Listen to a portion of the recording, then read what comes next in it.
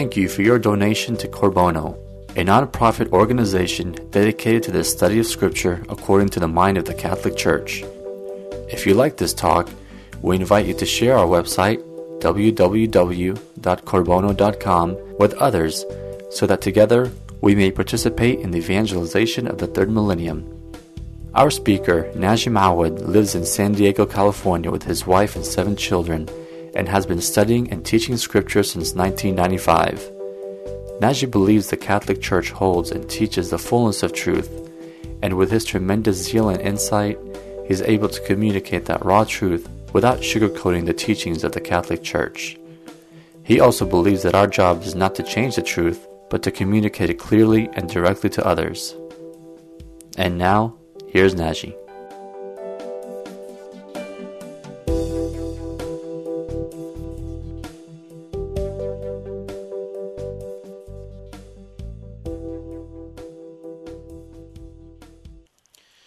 So, before we start the Bible study, there were some questions regarding some books.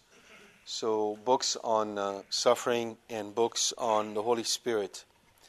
I'll give you 3 titles. They're by no means exhaustive, but they're really good read. If you haven't read them, I would recommend you take a look at those, see if they speak to you. On suffering, 2 books. First one is called He Leadeth Me. He Leadeth Me.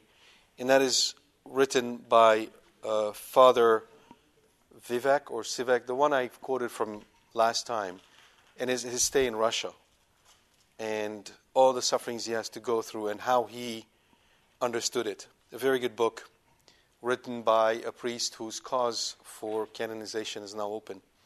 And the second is called My Soul Rejoices, and it's by a woman. Her name is Elizabeth Lesseur, Lesseur.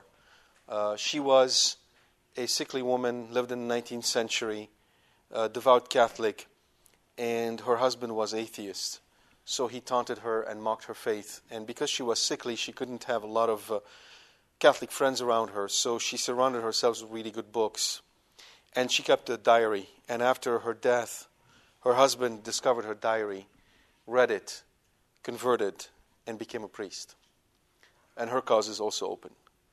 So on the one hand, you have a book on suffering from a man who did not understand God's will for him, who had to really carry his cross in Russia, in Siberia for 25 years, 7 years in solitary confinement. And on the other hand, you have a case of a married woman who was completely misunderstood by her husband for as long as she lived. So, meaning being married with him. So those are really good books on how suffering can be redemptive and the power of suffering in our lives. On the Holy Spirit, I recommend you take a look at a very small book titled The Immaculate Conception and the Holy Spirit. The Immaculate Conception and the Holy Spirit. This is written by a French priest. His name is Manteau Bonamy. But if you just key in the title, even in Amazon, you should find the book. Very short book. And the reason why I think it's a beautiful book to consider is because the Holy Spirit is best, the operation of the Holy Spirit is best understood in a Marian context. Because obviously there's a very powerful link between Our Lady and the Holy Spirit. And he is expanding on the ideas and thoughts of St. Maximilian Kolbe. And he puts them into this context, very short but very, very powerful, on the operation of the Holy Spirit. So those are the 3 books I'd suggest you take a look at and see if they actually help you in these fields.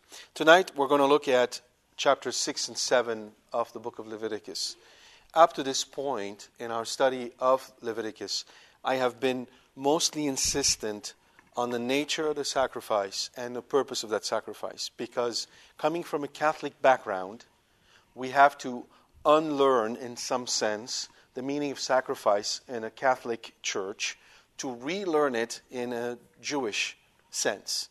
And that's why you've seen me insisting over and over again on the fact that this sacrifice in Leviticus could not forgive, could not atone sins or faults that were done with premeditation. They could only forgive or atone for things that were done without intention or without knowledge. And that furthermore, there is no sanctifying grace in that system. Right?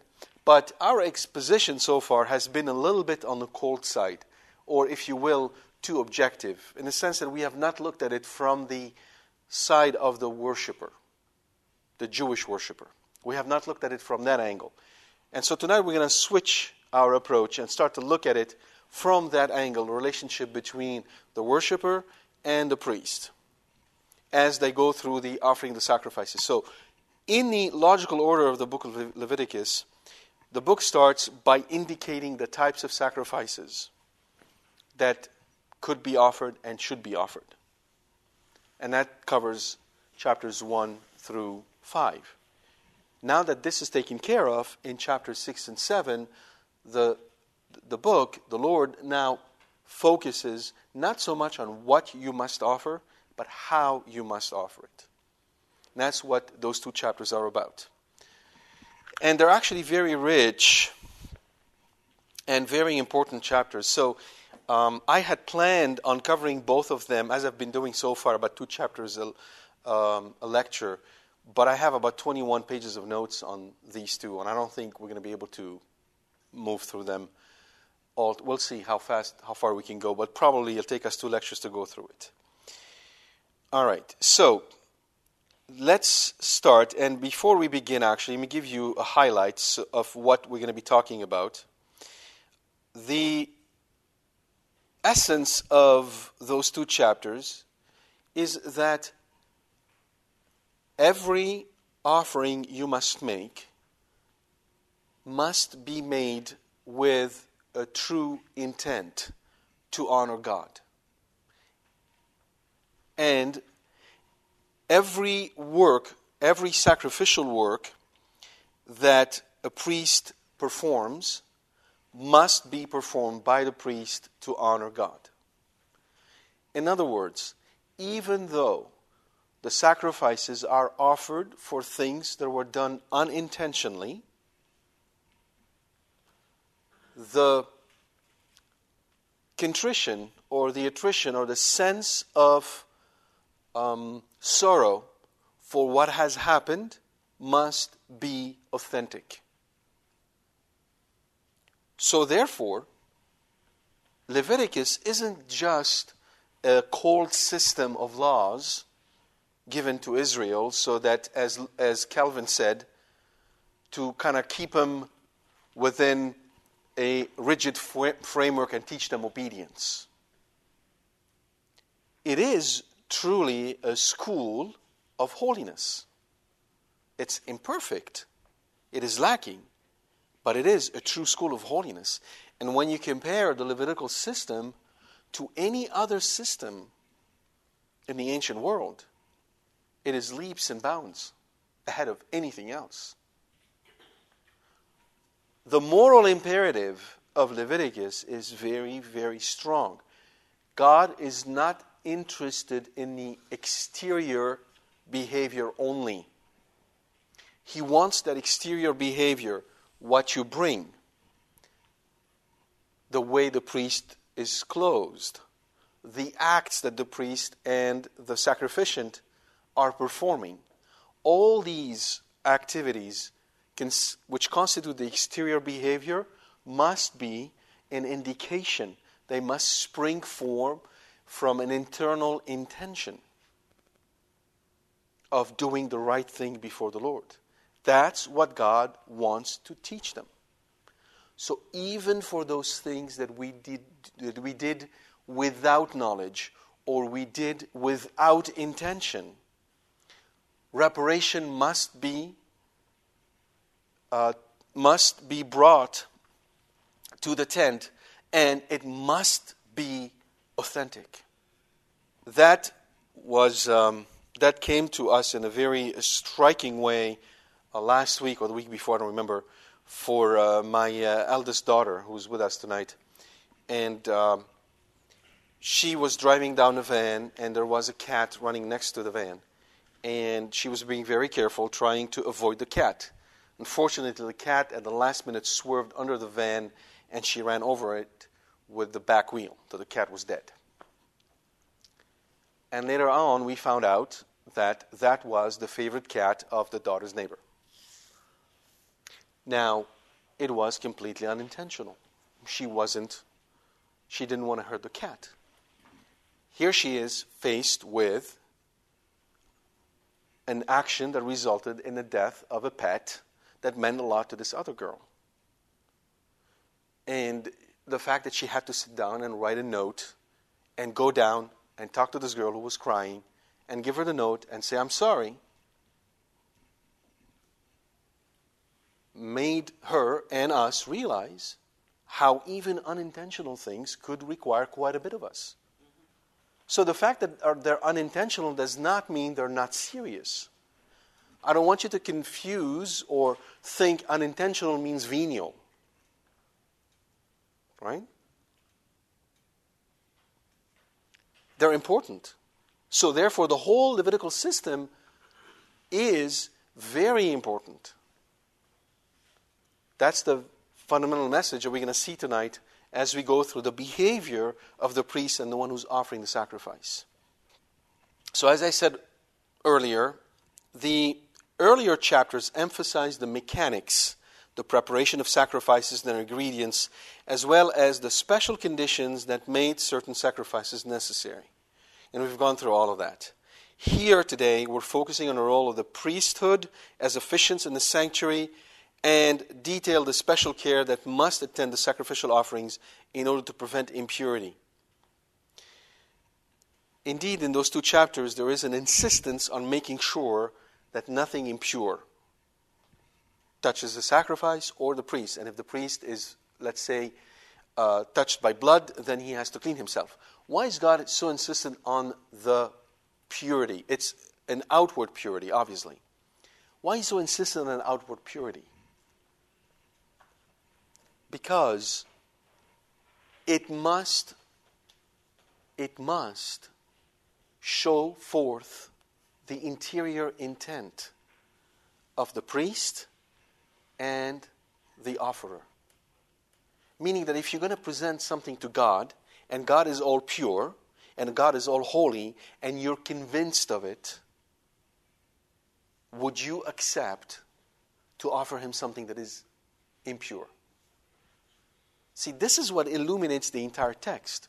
Because we can always fall under the temptation to think of it as purely as a set of laws.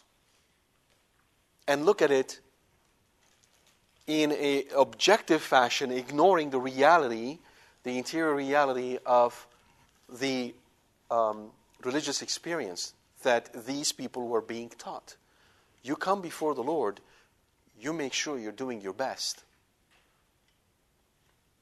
And to help them clearly understand what best meant, God did not leave them any kind of ambiguity. He made it really, really clear to them. This is what I want you to do. Yeah? So, with that in mind, let's look at these chapters a little bit closely. Probably we're going to stick to chapter 6 tonight.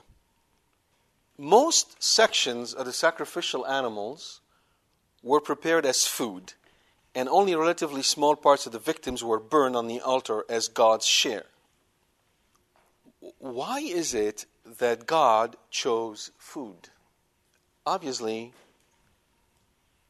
livestock and grains were part of daily life. I mean, your worth was in those terms.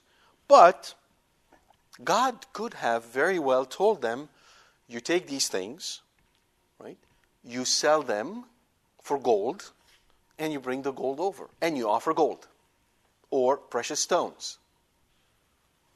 He could have gone with that kind of system, right? Why is it that he asked them to offer something that is perishable? mean, if you offered gold, you offered stones, you turned them into statues, you could have adorned, right? Well, statues you probably couldn't because he told them not to, but let's say symbols, right? Palm trees or right, figures of lions, which were allowed. You could have enriched the house of God, right? There's nothing wrong with that. Why tell them that they had to offer something perishable and something that is food? I think there is two really important notions to the idea of a sacrifice. First, destruction. Destruction. When you sacrifice something, it is destroyed. So therefore, in our own life today,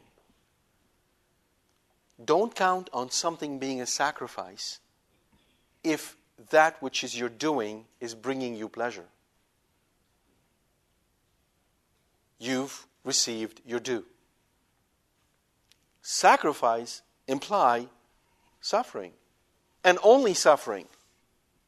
Do you understand that? So, fundamentally, Leviticus is a school of suffering. That's really important. Because the gold is not destroyed.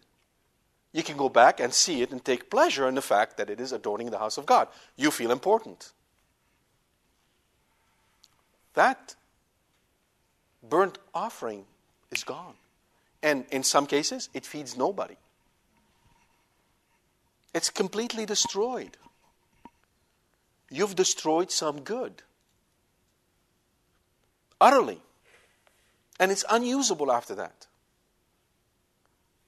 That is what sacrifice means. That's the first reason. The second,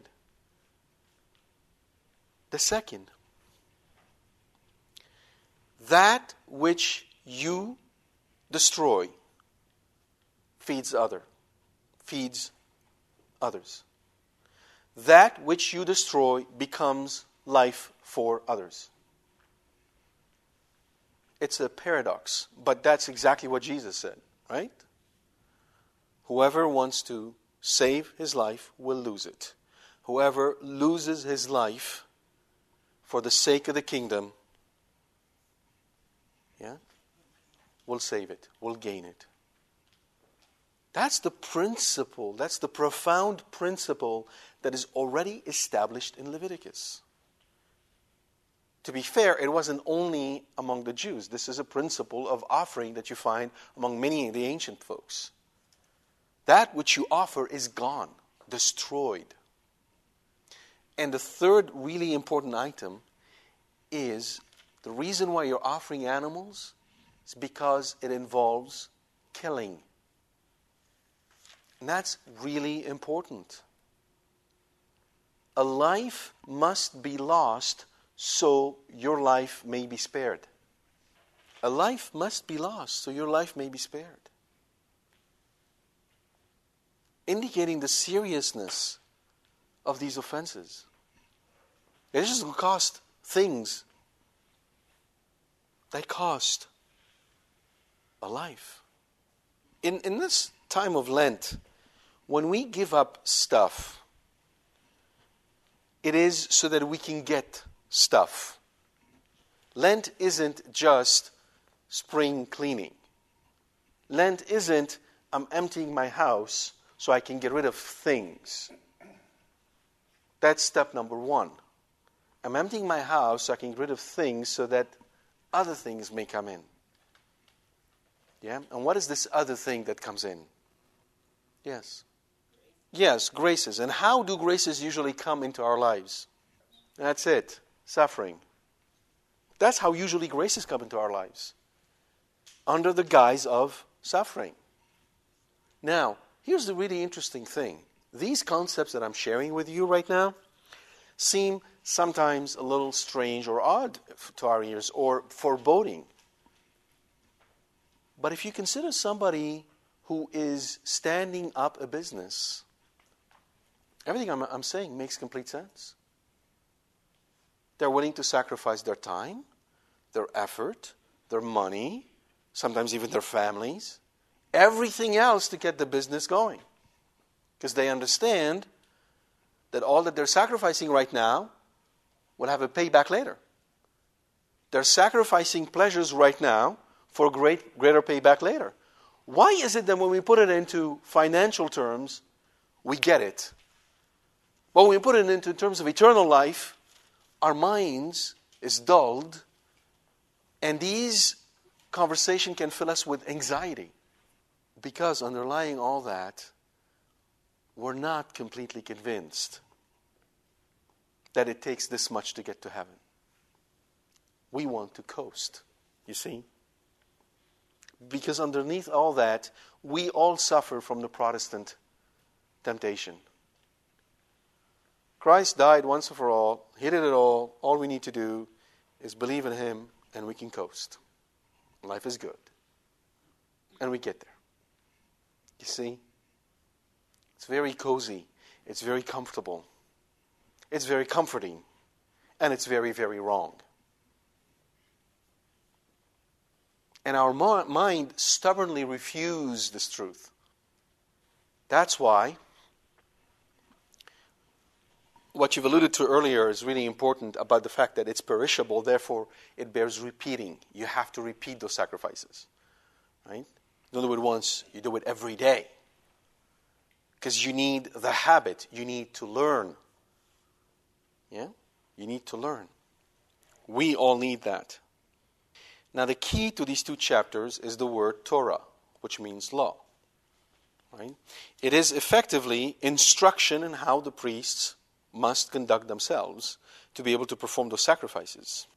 So we see that that is indeed the case, that this is an instruction, because when foreigners had settled in Samaria, had been settled in Samaria by Assyrian conquerors after the fall of the northern kingdom of Israel in 721 BC, these new arrivals sought instruction in the proper worship of the God of Israel. And in 2 Kings 17:28, we read that an Israelite priest who had been exiled from Samaria was sent back there and engaged in instructing, in giving the Torah to those newcomers. Right? That is the book of instructions of how to offer sacrifices. So let me read a little bit from chapter 6. I'm reading from verse 8 through 13. Verse 8, the Lord said to Moses, command Aaron and his sons, saying, this is the law of the burnt offering. The burnt offering shall be on the hearth upon the altar all night until the morning, and the fire of the altar shall be kept burning on it. And the priest shall put on his linen garment, and put his linen breeches upon his body, and he shall take up the ashes to which the fire has consumed the burnt offering on the altar, and put them beside the altar. Then he shall put off his garments, and put on other garments, and carry forth the ashes outside the camp to a clean place. The fire on the altar shall be kept burning on it. It shall not go out. The priest shall burn wood on it every morning, and he shall lay the burnt offering in order upon it, and shall burn on it the fat of the peace offerings. Fire shall be kept burning upon the altar continually. It shall not go out. We can be taken by the minutiae of the text and wonder, why is God telling him about the fat and the fire and this and that, and forget the intention behind it. First of all, put yourself in the shoes of an Israelite who realized that he had committed a sin unwittingly. And assume you are an Israelite who fears God. What do you want to do? Now that you realize that, what do you want to do? You're going to go, and offer a sacrifice, right? You want to offer a sacrifice and knowing that that sacrifice will be acceptable to God. How will you know that? But how will the priest tell you? And why would you believe the priest? By the priest, yes, indeed, but why would you believe him? That fire on the altar was kindled by whom? No, not the priest. That fire was kindled by God himself when he consecrated the tent. That's heavenly fire. If the priest did not keep up that fire, can you be assured that your sacrifice is acceptable to God? No. So what is God asking His priests then to do in following these rules and regulations? What is He basically instilling in them? A spirit of what? Holiness, yes, but charity. Charity towards the people. You're here to serve the people's needs. And in order to serve the people's needs, the people must trust you. Must believe that if they come to you, they will get comforted. If you're a true Israelite and you've committed an infraction before the Lord, and you have the fear of God, what is your state? You, if nothing else, at the very least, you're afraid that God's wrath may be kindled against you. Furthermore, you may be saddened that you actually offended the Lord. So what do you need? On an interpersonal psychological level, what do you need? Assurance, forgiveness, and certitude, and... Okay, but what is it that you really need? Consolation. You want to be consoled. You want words that come to you and help you in your pain. Yeah? The words of Saint John the Baptist. Right? Taken from Isaiah chapter 40. I am the voice of one who cries in the wilderness. That's the beginning of the book of consolation. Chapter 40 through 68, I think. 60-something, 66 or 68. That second part of the book of Isaiah is called the book of consolation. The first part is called the book of damnation. Okay? Comfort Israel, says the Lord. You want comfort. All too often, as I said, we can be taken too much by the mechanics of it. But at the bottom, fundamentally, as human beings, we want everything you said. We want certitude. We want to know. We want to know that we're doing the right thing, but we want to be comforted. I want you to see God's charity behind all these laws, because if you don't, you're missing the importance of the book of Leviticus. It's not just a book of laws. It's also a book of the foundation of the charity in Israel's society. It says something else. Where do you receive your comfort today? If you truly want to be comforted, where do you go? You go to the casino. You go to the liturgy. You go to Mass. That's the source of comfort. It's the Mass. So, that is really a key, important element to keep in mind. Keep in tune with what God is doing. God is not a fearful master who deals with the Israel as if they are his slaves. God is a loving Father. God is a Son. God is the Holy Spirit. It's the Holy Trinity that is guiding Israel along the way, and through Israel the rest of the world. Now, command Aaron and his sons. That's a command. God sets out the liturgy. God tells us how we worship, and He commands. To make it really clear, it's not up to us to decide how the liturgy will be formed, what goes in it, what goes out of it. Incidentally, if you look at the book of the Pentateuch, and you consider the number of chapters between Exodus, Numbers, Leviticus, that deal with the liturgy, it's staggering. And somehow we kind of miss it, because we're focused on the action. Right? But it is very, very critical. And God spends most of His time talking about liturgy. So that fire will never be put out. And it's a sacrifice, a whole burnt offering in the morning and one in the evening, continuously before the Lord. Why does He require a whole burnt offering in the morning and one in the evening? What is that an indication of? What is He trying to remind us of? He's trying to remind us of the fact that we continuously live, right, in the world where sin is present. And because of that, His grace and His love are always present. He's reminding us, I will never leave you alone. I will always be there for you, no matter what. And I'll make myself accessible for you.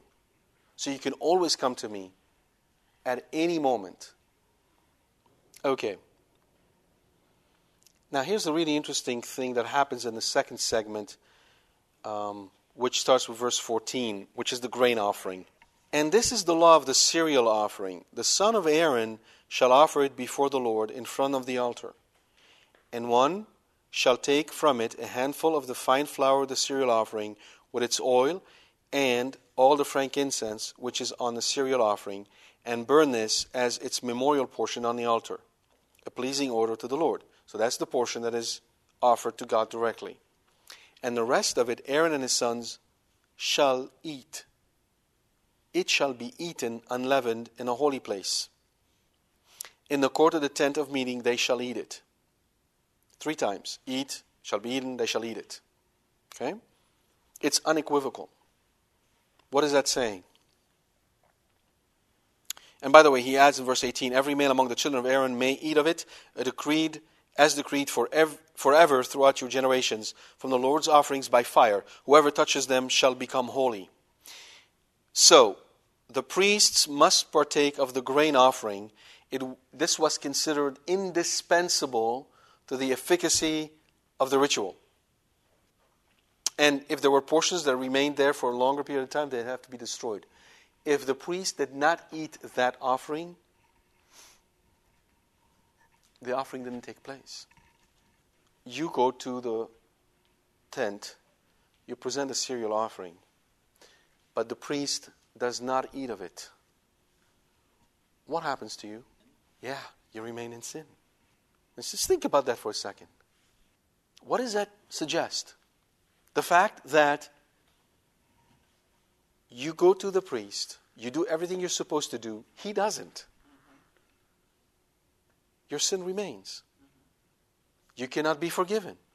What does that mean? He's indispensable, yes. But from your perspective, how do you feel about that?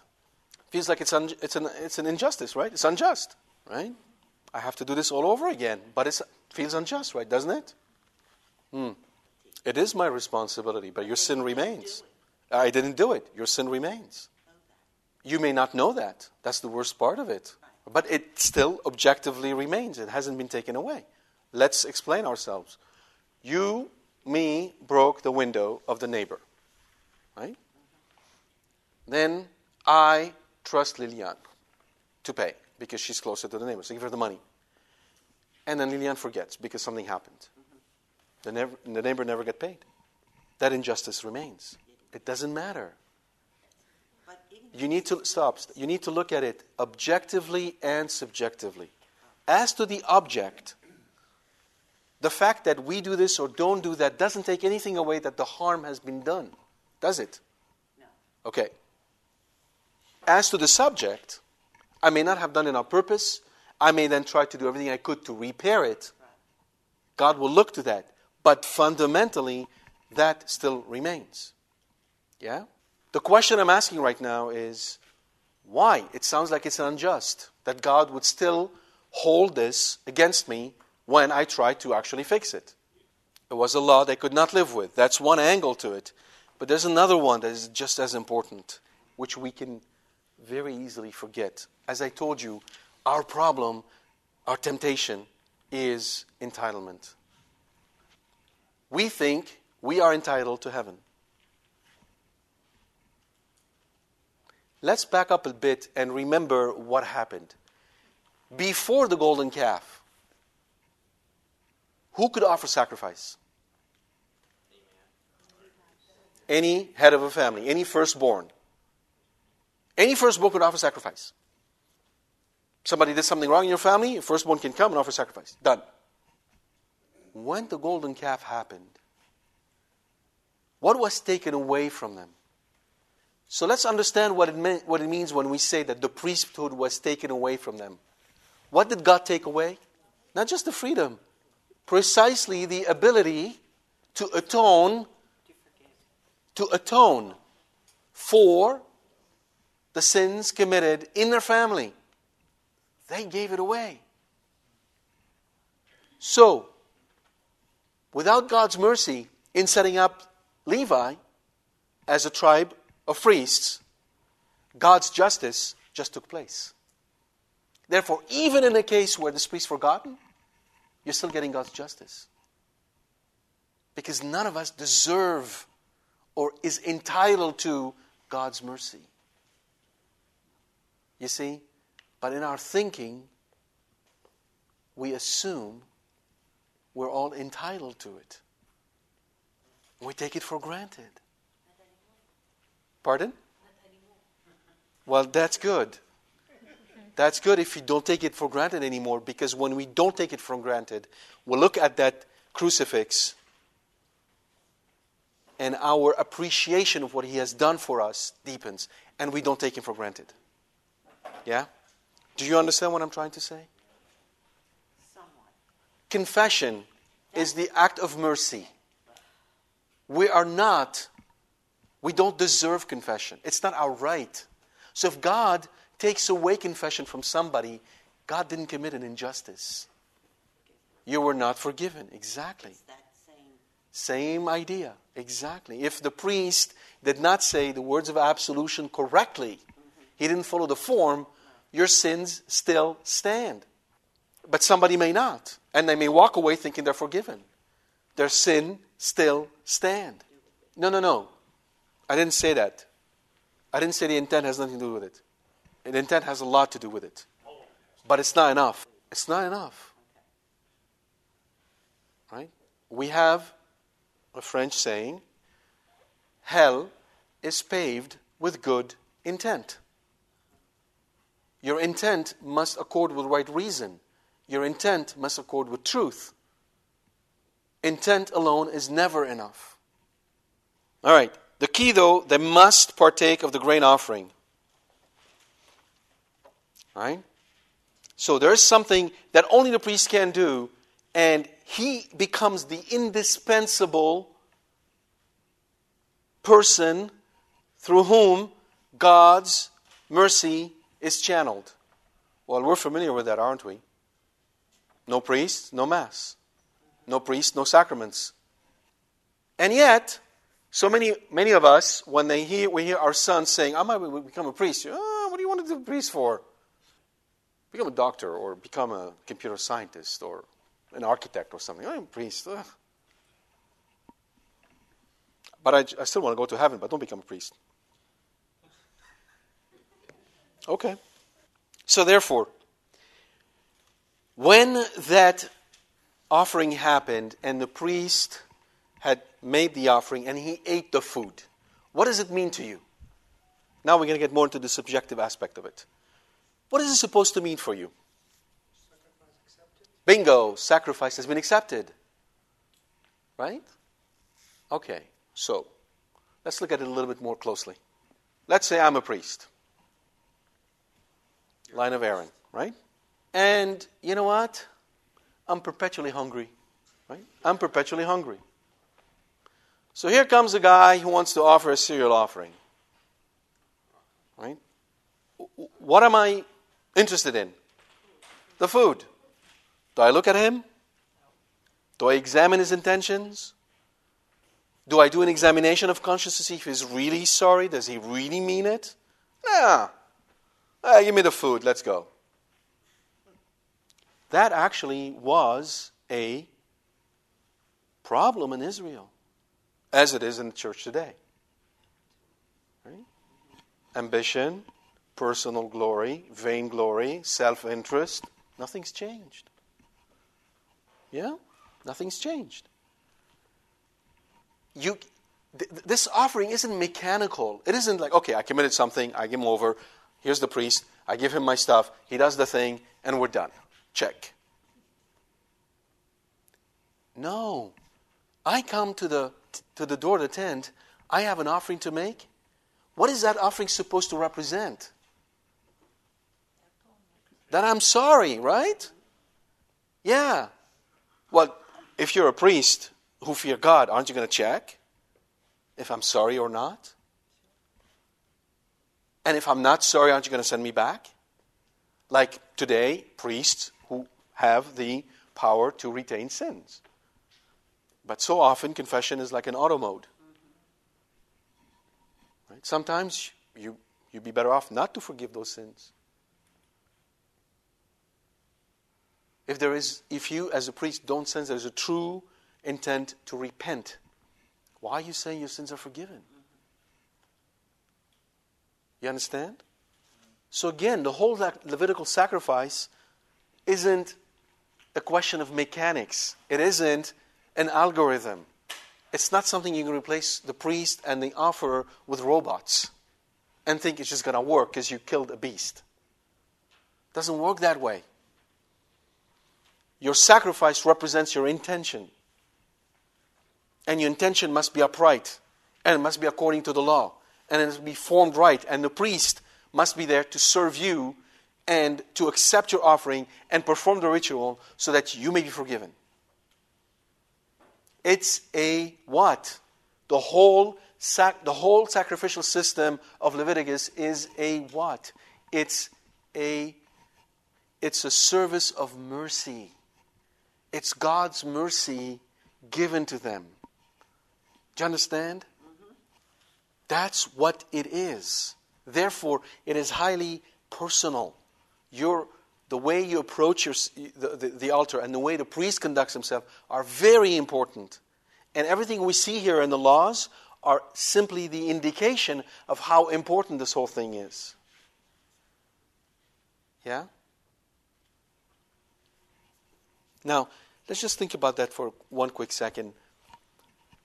You cannot be forgiven in a Levitical order unless you go to the tent, you bring your offering, you are repentant, and the priest is honestly trying to do his duty, which is to give glory to God and offer the sacrifice, right? And when you do that, you're forgiven. Yes? Okay. Now, would you say that no forgiveness, no peace? Is that a fair statement? Yeah? Okay. Would you say no forgiveness, no social justice? That one is harder, isn't it? Yeah. And that's where we have the disconnect. Yeah?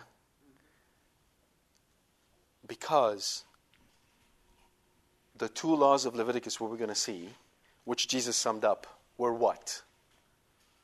What are the two laws that Jesus gave as the sum of the entire law? Love God like yourself.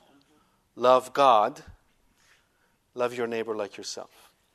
He's talking to Israelites, isn't he? Outside the order of grace that he's going to institute in his blood, how do you show that you love God? You go offer sacrifices. Yeah? And can you love your neighbor if you don't love God? You cannot. No. You're with me, right? Right, yeah. True love of God, true love of neighbor stems from a love of God. Yes? Mm-hmm. Therefore, the only way I can truly love my neighbor is when I'm in peace with God, which means God has forgiven me, which means no forgiveness, no social justice. We have become so focused on the horizontal order, the intercommunal order, the order amongst ourselves, and we've disconnected it from the vertical order, the liturgy. And we've forgotten that only the liturgy heals. only the liturgy mends, only the liturgy brings graces, and the world will never be fixed without or apart or outside of the Mass. And that if in every parish, in every Catholic parish, the priests and the lay folks did one thing only, and that's going to sound so counterintuitive because we're so taken by the action, we believe so much in ourselves. If in every parish the priests and the Catholics were to focus on the liturgy, to make it truly beautiful, resplendent,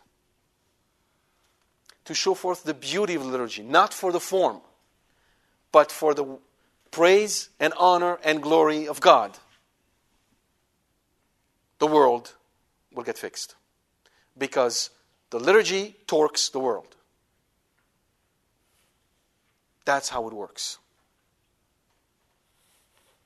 But we're so outwardly focused, which is what Satan wants us to do. It's like you have a bunch of people who are dying of thirst because there's a small pool of water. And we're so focused on figuring out how we can share it amongst them, nothing bad with that we forgot right behind us there's a faucet. Just forgot about it. We can't even think there's even a connection between the faucet and the water. Just forgot. Put yourself in the shoes of Israel to see what I'm saying makes sense. They're in the wilderness. The wilderness is a wilderness. Yeah? It's foreign territory. They can be attacked by anybody at any time. It's not a place where you can raise kids. There isn't much pasture over there. You really have to fight to keep your livestock alive. You can't even build a house. It's not your land. You can't settle down. You're perpetually camping. Don't you think there'll be a bunch of stuff that will worry you? Yeah? Why is it then in the book of Leviticus and the book of Deuteronomy do not start with, this is how you're going to fortify your camp, and this is how you're going to establish resources, and this is how you're going to find them, and this is how you're going to sustain them. Jesus summed it up in the Gospel of St. John. Seek ye first the kingdom of God. How do you seek the kingdom of God? How do we seek the kingdom of God? What is the kingdom of God, by the way? What is the other word for the kingdom of God? Thank you. The Catholic Church. So he's basically saying, let me paraphrase for you, seek ye first the Catholic Church, and everything else will be given unto thee. Now, we've turned it around. We made it upside down. Seek ye first everything else, and the Catholic Church will be added unto thee. I've told you this many, many times. We think it is harder for somebody to be accepted at Harvard than to go to heaven. Harvard, that's serious. Heaven, that's easy. We flipped it. Yeah? We have our priorities. We have our duties. We have things to do. We're busy. Prayer will come after. Remember, in order for us to go to hell, we don't need to lose the faith. We don't need to stop believing in what the church teaches. We don't need to learn foreign concepts. We don't need any of this. We only need one thing. Get busy. That's enough. Let's get busy. I have my work. I have things to do. I have to finish them. I don't have time to pray. I don't have time to read the Bible. I'll get busy. It's enough. Because where your heart is, there your treasure will be. Or conversely, where your treasure is, that's where your heart will be. All right. Now, in all the period of Israel, there was always a certain amount of unbelief or disregard by the offerers or the priests. Who cares about the liturgy? Who cares if we do this and that and the other? It has no point. Here's a passage. This is taken from the first book of Samuel, chapter 2, verse 12 through 17. Now the sons of Eli who was the high priest at the time. The sons of Eli back up a little context. Samuel, as a child, was given by his mother to live with Eli, who was the high priest. The Temple of Solomon is not yet built. So Samuel is a child, and he's living with Eli. Eli is the high priest. He has sons. Now the sons of Eli were worthless men. They had no regard for the Lord. The custom of the priests with the people was that when any man offered sacrifice, the priest's servant would come while the meat was boiling with a 3-pronged fork in his hand, and he would thrust it into the pan or kettle or cauldron or pot. All that the fork brought up, the priest would take for himself.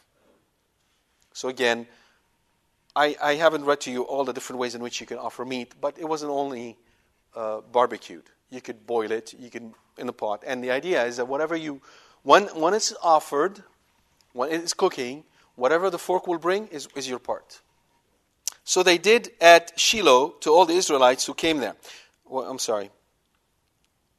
And he would thrust into the pan, okay, brother would take to himself. Moreover, before the fat was burned, remember the fat was always offered to the Lord. And you have to burn the fat first, meaning you give God's portion first. Then you take care of yourself. Before the fat was burned, the priest's servant would come and say to the man who was sacrificing, "Give meat for the priest to roast, for he will not accept boiled meat from you, but raw." The priest wanted his barbecue meat. And if the man said to him, "Let them burn the fat first, and then take as much as you wish," he would say, "No, you must give it now, and if not, I will take it by force." Thus the sin of the young men was very great in the sight of the Lord, for the men treated the offering of the Lord with contempt.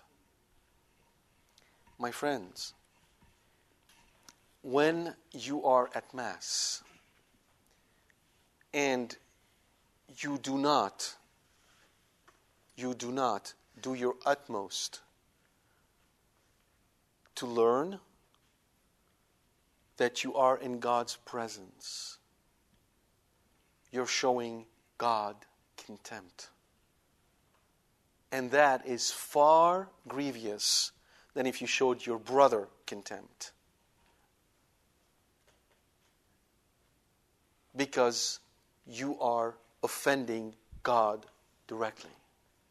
This is why I keep on insisting on the fact that when you're at Mass or in the church, do not speak of anything but of prayer. Do not say hi to anybody. Do not salute. Do not shake hand. This is not a saloon. This is not a theater.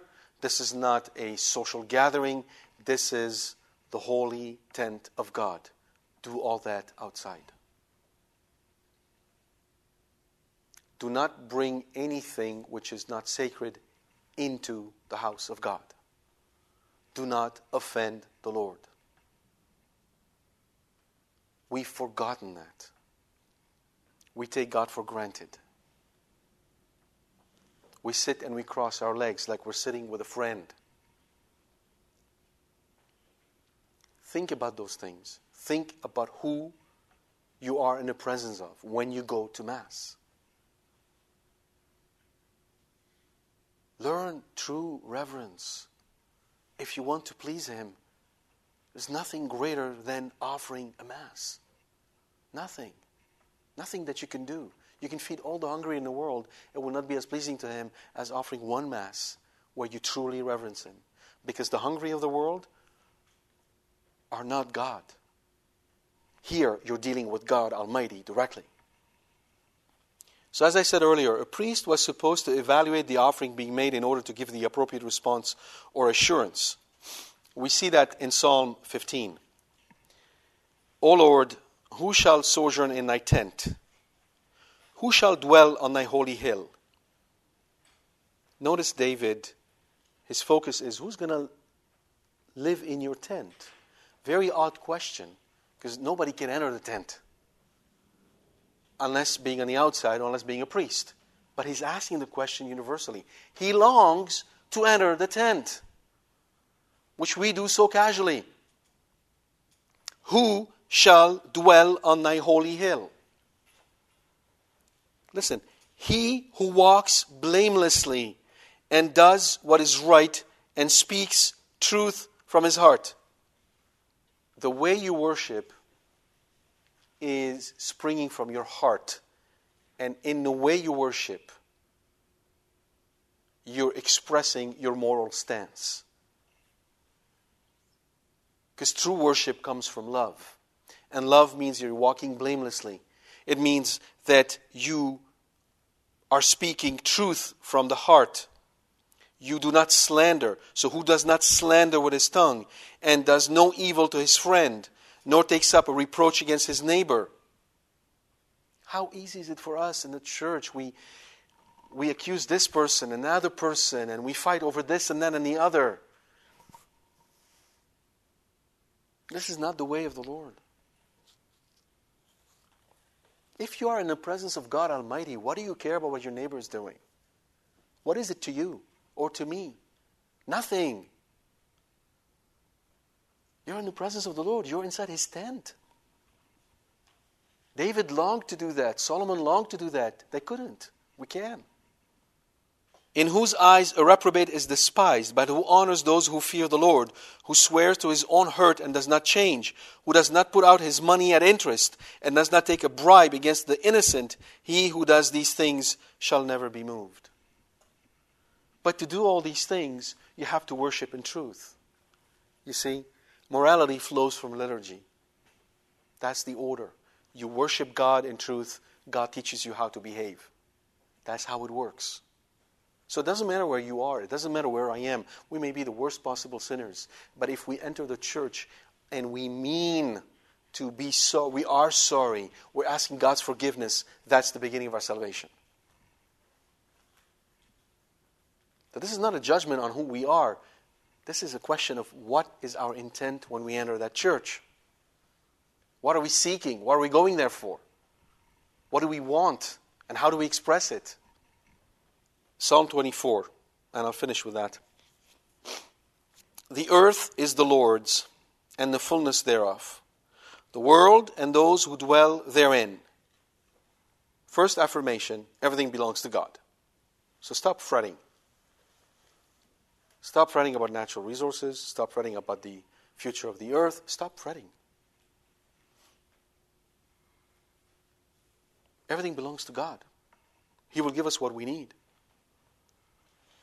For He has founded it upon the seas and established it upon the rivers. Who shall ascend the hill of the Lord? Again, that's what He's focused on. Who shall ascend the hill of the Lord? And who shall stand in His holy place? He who has clean hands and a pure heart. So, make sure you've done an examination of conscience. Make sure you've gone to confession. Clean hands, pure heart.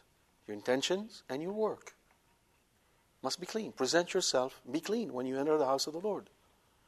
He who has clean hands and pure heart, who does not lift up his soul to what is false and does not swear deceitfully, he will receive blessing from the Lord and vindication from the God of his salvation.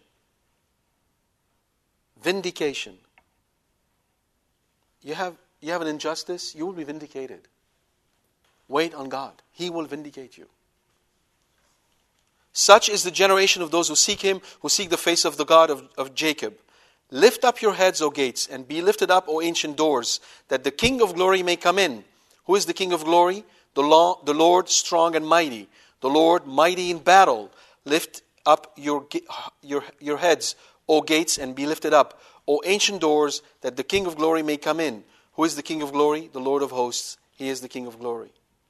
This is, when we go to church, this is who we are. We're entering that gate. We're entering through this, in this tent, in this heavenly tent. We are in the presence of the Most Holy Trinity. We want to make our needs known to God. First, we worship God in truth and in the Spirit. And then, we make our needs known to Him. And then, He feeds us. This is the most powerful weapon in the world. We just have to use it. You have too much work. You have too much studies. You have too many assignments. You're concerned about your job, the future. Go to Mass. Go to Mass. If you can't, at least make a spiritual communion. It's right there. The gates of heaven is right in front of you. So, to sum it up, this the worship in Leviticus is not mechanical. It isn't automatic. It isn't about form. The form is there to allow the offerer and the priest to express sorrow and be assured that God has heard us. God put in place a structure by which we can worship and receive an answer and be consoled and be comforted. That's the intent of the entire sacrificial system in Leviticus. And that's why it's so important for us, because in observing what they're doing, it teaches us something about us. In order to go, I leave you with this notion, especially in Lent, in order to go to the tent, what did the Israelites have to do? What did they have to bring with them? A sacrifice. So when you go to church, are you going empty-handed? How can your prayer be accepted if you're going empty-handed? If during the whole week before Sunday, you haven't sacrificed a thing, why would God receive your prayer? Is that justice, that He would accept your prayer when He asked of the Israelites to bring something that was really meaningful to them? Would that be justice? Let's be realistic here. God doesn't hear my prayer. Well, all right. Did you do what you're supposed to do? Do you understand what it takes to get God's attention? Are you offering anything? Or do you just think it's free? If you think it's free, you're treating God with contempt. And in some cases, you're putting God to the test. What are you offering during your week? Clean heart, clean hand, pure heart. Right? Offer up your vices. Offer up those things you're attached to. If your kids tell you you snap at us, learn to smile. That's a beautiful sacrifice you're making. If your wife tells you you're too busy, you're not paying attention to me, you're working too hard, give up work. 1 hour a week, pay attention to your wife. That's a beautiful sacrifice. If your husband complains about the food but before the table, make an effort. Offer him a better meal. That's a beautiful sacrifice. If you have too much study, students, don't study on Sunday. That's a tough one. You want to sacrifice something, it's going to cost you. Remember that. But remember, it isn't a one-way street. Don't think you're doing the bigger part. Don't think, whoa, I'm just sacrificed this. This is amazing. I'm doing... No. You just threw 2 or 3 little pieces of grass in the fire. God's answer is going to blow your mind away. The way He answers back in His generosity. It's a two-way thing. He will take care of you. Just trust Him. Let's finish with a word of prayer. And then those who have to leave, you may be able to go, and then we'll take some questions. All right. Questions? Yes. So the question is, when we go to confession, how do we know if we received absolution? And if not, what are we supposed to do? It's really easy. God doesn't leave it it's not a personal judgment. The priest, so every sacrament has matter and form. The matter is your sorrow that you're bringing over. The form are the words of absolution. And he must say them exactly as the church requires him to say them. Right? And through the ministry of the church, I absolve you from your sins in the name of the Father, Son, and the Holy Spirit. Right? There's a whole segment that comes before it. But that key on those words. Through the ministry of the church, I absolve you. Not I forgive you. You did something, I can forgive you. Doesn't mean that your sin has been forgiven. A priest can't forgive you that you did something.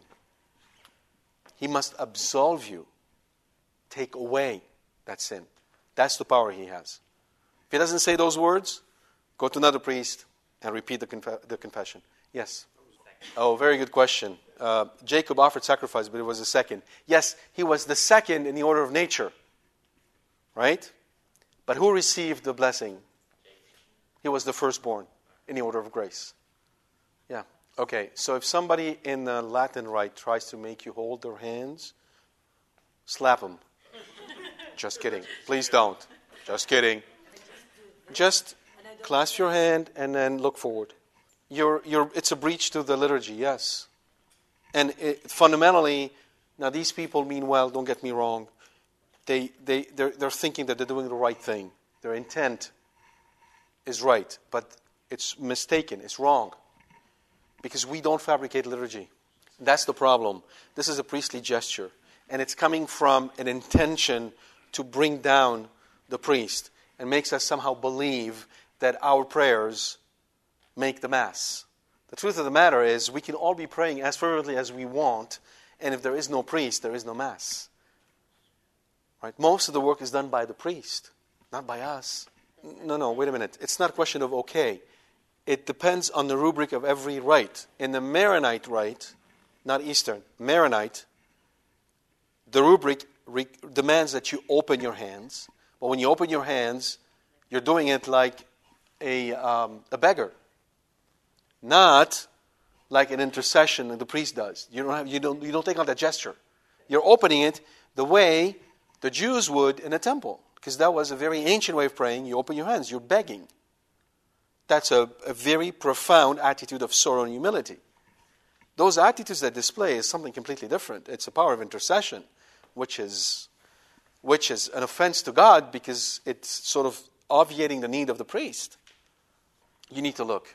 I don't know what it is for the Chaldeans. There's a rubric. Check the rubric. It tells you. Where do you find rubrics? Ask your bishop. Yeah, they should be. The diocese should be able to tell you what the rubric of the Mass is. The question is it a contradiction that one rite does it one way, the other does it the other? No, it's not. It's the beauty of the Catholic Church. God loves variety. In the Latin rubric, you're not supposed to hold hands because it's an abuse of the rubric and they're not being attentive at what they're doing. They're not doing the right thing. And majority is not a rule of law. That's not how the Catholic Church works. The structure of the Mass, the gestures we make, are not determined by the people. They're given to us, they're divinely inspired and given to us for our salvation. We don't toy with them. So therefore, we don't have the power to change these structures. And when we do it, it's an abuse and it's a contempt of God. And we shouldn't be doing it. That's the weakness we have right now, is that right within the liturgy, we have a problem. Do you understand what I'm saying to you? They're not minor. No. Excuse me. They're not minor. Let me show it to you why it's not minor. Very easy. Again, we have such a hard time understanding in the context of the liturgy. When it comes to work, it's really clear. You go to work, you work there, and they tell you the dress code is no shorts. You show up with shorts. What do you think is going to happen? They're going to tell you, oh, it's okay? No. The bishop does not have that authority. The bishop does not have power over the liturgy. The authority of the bishop is only pastoral. It goes all the way up to either the Council of the Bishop and the Vatican. But these changes are not written. Go look at the rubric of the Mass in the Latin Rite. The only position that you're supposed to do is hands clasped. That's the only one. I know. There are abuses in our church. That's obvious. Conflicting answers. Absolutely. That's why I'm saying to you, stick what the rubric says. Because that tells you exactly how we ought to worship. And the reason why I'm insisting on them, yes, you're right, in the sense that it's a small thing. Open hands, or who cares, right? But what it's showing is the intent. What's the intent? The intent is, I don't really care to put in an effort to really understand how God wants me to worship. Right? Hold on. Right? They tell me to do this, I'll do it. Who cares? Right? That's not my problem. No. You're going to be held accountable. Look at it this way. I'm going to show it to you another way. There's this guy who comes to your house he want to marry your daughter. And he show up with dirty clothes and a torn shirt. Anyone want to shake your hands? How do you feel about that? It's not. It's exactly the same thing. That's what we're doing to God. This is God Almighty we're talking about. So we say to God, it's okay to toy with your liturgy. Because it's not really important to me. Whether I open my hands or I keep them closed, who cares? God says, I care. I died for that on the cross. You have to understand, when you go to Mass, you're there to worship God. You're there to give God the glory. It's a duty. Yes. We kneel. Yes. Yes, we stand. Exactly. No. Hold on a second. I'm sorry. There's confusions of issue here. What I'm saying to you is that we must do according to the rubric. If the rubric says you kneel, you kneel. If the rubric says you stand, you stand. If the rubric says open your hands, open them. If the rubric says keep your hands clasped, keep them clasped. But do you hear yourself talk right now? You're basically saying it's okay for me to make liturgy. If the liturgy is appealing to me and it's nice, it's fine. Just realize what that means. We're basically saying to God, the authority you established on a rock that you've given to Peter and the order of priesthood that you established, hold on, doesn't matter as much. Because we, the people, can make liturgy. No, it was made by the priesthood. Look, let's not play with words here. We are talking about what Jesus has established. He established His church with an order of priesthood. We must reverence that. When we say to God, we who are not priests can do what your priests are doing, we're insulting Him. This is very important. Yes, on the surface, it's a small detail. Let me give you another example. On the surface, a contraceptive pill is a small little white thing. When a woman takes it, nobody gets hurt. It's a small detail. Most of the time, these sins come to us in small details. But they matter a lot. Yes. Well, I'm not sure nobody paid attention. I'm certain it has been repeated a number of times. At the end of the day, though, it is, as you said it earlier, the church has the duty of teaching. She must teach adults. That's the duty of the church. It's up to us, though, to keep the truth. Yeah? Every one of us has the duty to know the Mass, to learn the Mass, so we can offer God the right sacrifice. But we're not doing it. So it's not the church, it's us. We have other important things to do. The Mass is at the bottom of the... Ask yourself this question. How many people show up late consistently to Mass? All right, now ask yourself this question. If tomorrow the priest were to say, next Sunday there's going to be a pile of cash in front of the altar. $10 million. First come, first serve. You don't think people will be camping out the night before? Yes. But that's exactly... You're hitting it on the head. The reason why in the Latin Rite they're doing it is because they want to... And it's been done in a very, very deliberate way to raise up the lady to the level of the priest. Yeah. Hold on. Let me put it to you this way.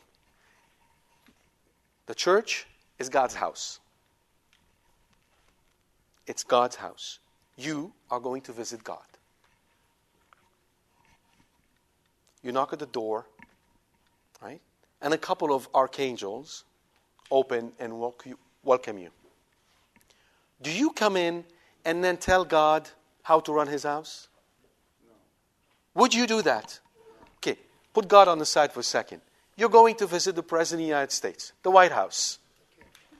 Yeah? You've been invited to visit the President of the United States in the White House. Do you expect to show up in shorts?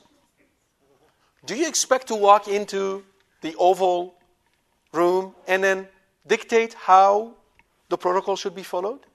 Do you walk in and then tap the president on the shoulder and say, howdy, pal? Would you do that? Do you change it? So when you walk in and you tell them, I'm here to change the protocol. We, the people, are going to change that protocol in the White House. What do you think they're hearing? You see the rebellion? You see why it's important? That's why it's important. Because the intent behind it is not one of worshiping God. It is one of worshiping ourselves. That's why it's seemingly a little thing. It's a little thing. Oh, yeah. You're absolutely right. It's hard. Perfect. So, yes, it is hard. So let's take as an example, and here's one that we should pray to and ask his intercession, Saint Thomas More. The entire body of bishops, save two, I think, signed the decree of the king. They apostatized. The entire body of Catholics, for the most part, the majority of them, said, all right. They give up. He had his head cut off. But he's a saint. Where are they? Choose your camp. That's what we're talking about. Yes? Okay. It's very clear, again, to the rubric. The preferred way of receiving communion in the Latin rite is on your knees and on the tongue. Not standing, on your knees and on the tongue. Okay. I find it so... The preferred, yes, absolutely. Yes, thank you. Yes. So if you're not following the preferred way, it doesn't mean you're committing a sin. Because other ways are permitted. Thank you. It is permitted. It is permitted to receive it on the hands. You're not committing a sin. It is also permitted to receive it under both species. You're not committing a sin. You can do any of those. This is different than opening your... This is not a break of the rubric if you decided to receive it in your hands. Okay? Thank you. Let's be very clear on that. I have a whole different story with this thing, but it's permitted, yes. Okay. You don't have to. You don't have to receive under both species. And also, I typically advise against it. I do not recommend you receive under both species. Because while theologically it is absolutely correct, and it's representing the entire Seder meal, because Jesus blessed the bread first, and he blessed the third cup. So you're essentially understanding it as a covenantal communion. Now, you know what? 99.99% of Catholics have absolutely no clue what I've just said right now. Right? So what are they learning when they get in under both species? They're learning the body, the blood. The body, the blood. It's repeated every Sunday. So what gets into their heads? I need both. That's bad pedagogy. It's bad pastoral teaching. In fact, right around the Council of Trent, and you can read the book on St. Peter Canisius, and it's in fact written right there. St. Peter Canisius is a doctor of the church, and he was president of the Council of Trent. And back then, the Dutch and the German wanted to introduce communion under both species. Where did this come from? From the Protestant, who wanted to bring down the priesthood and make people equal to him. Why? Because the reception under both species was reserved to the priesthood. And they didn't want to uphold the priesthood, therefore they wanted to make everybody be a priest. And that seeped into the Catholic Church back then. And here's what they found out. Every diocese where that way of receiving communion was introduced, within one generation, they lost their faith into the Eucharist. Because practically, that's what you're teaching them. It is really, again, it is introduced willfully to make us equal to the priest. The priest receives under both species. We're going to receive under both species. Intinction is perfect. When you receive it by intinction, it is perfect. Pastorally, you're understanding that the body is reunited with the blood. You're receiving the risen Lord. And you receive it on tongue on top of it, which is perfect. Well, anyways, yes, absolutely. Yeah. Very good question. Difference between atonement and absolution. Atonement means paying the price for. Right? Erasing the debt. Christ did that. All right? Absolution is applying what Christ did to your specific case. That's essentially what the difference is between the two. You're absolved because Christ atoned. And you're absolved by his power. Right? That's essentially what happens. Yeah. Yes. This is only allowed, it's not allowed universally in the church. Only the United States and Canada and maybe some other parts. It was allowed fundamentally because of the weakness of the faith. People are being more and more tempted by this horizontal degree. And so again, the priest touches the bread and we want to do the same thing. You see how it is always following the same principle? They're pushing for we are the priests. Okay, it's a fundamental destruction of the church. And these things have seeped into liturgy and unfortunately they're there. But they're allowed. Okay? Now, it harkens back to the past where at one point in the history of the church, they did allow for it. There are fathers who would tell you that when you receive God, make your hands be like a throne and receive him in that fashion. And I would say, yes, that was absolutely true. But I would also add that I do not think that the attitude back then was the same as today. And there's a fundamental difference. But that's my take on it. Yes, last question. Yes, absolutely. In fact, remember, the act of contrition is what exactly? It's the verbalization of what you brought to the confessional. When you go to confessional, you must be contrite. Your sorrow is the matter you're bringing into the confessional, and the form are the words of absolution. Right? So fundamentally, even before you go in there, you should have at least said it in one way or the other. Right? So hence, whether you say it before he gives you the absolution, which is the preferred way, or you say it after, you have to be contrite anyway. That is why it stands. Correct. So there's the human element that we're talking about earlier. It isn't just the form that counts. It's what you're receiving as a human being in your body. We need comfort. We need assurance. We need to know that we've said it, we've confessed it, and we've expressed our sorrow to another human being. And they heard us. So it's that comforting element that is important. Now I'll add one more thing before we close, is that don't go to confession expecting to receive a therapy. Right? I mean, God forgive them, but there are these people which I call black holes. They go in confessional, and it's half an hour before they come out. It's not therapy. Now, I just shut up and I say, okay, they have a great need. God be with them. I'll pray for them. Right? But fundamentally, confession, you walk in, you say the type of sins you've committed. I've committed gluttony 3 times this week. That's it. Not, my Uncle George came over and I wanted to please him, so I did this big dinner, and then we ate, and after that I had 2 pieces of chocolate, and no. Gluttony 3 times. Right? I got angry twice. The kind and the number. That's it. That's all you have to say. Well, try and come up with a number that is bigger than what you did. All right? Err on the side of precaution. All right? Don't minimize it, exaggerate it, because that's good for your humility. You understand? That's it. It should take you literally a minute. A minute. Right? So that's what should happen in a confessional, and the priest must give you.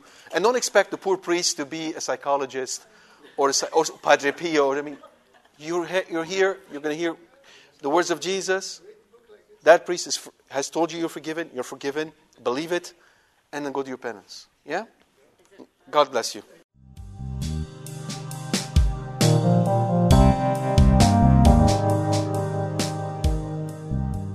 We hope you've enjoyed this talk from Corbono. For more information about this and other talks, please visit our website at www.corbono.com. Thank you, and God bless you.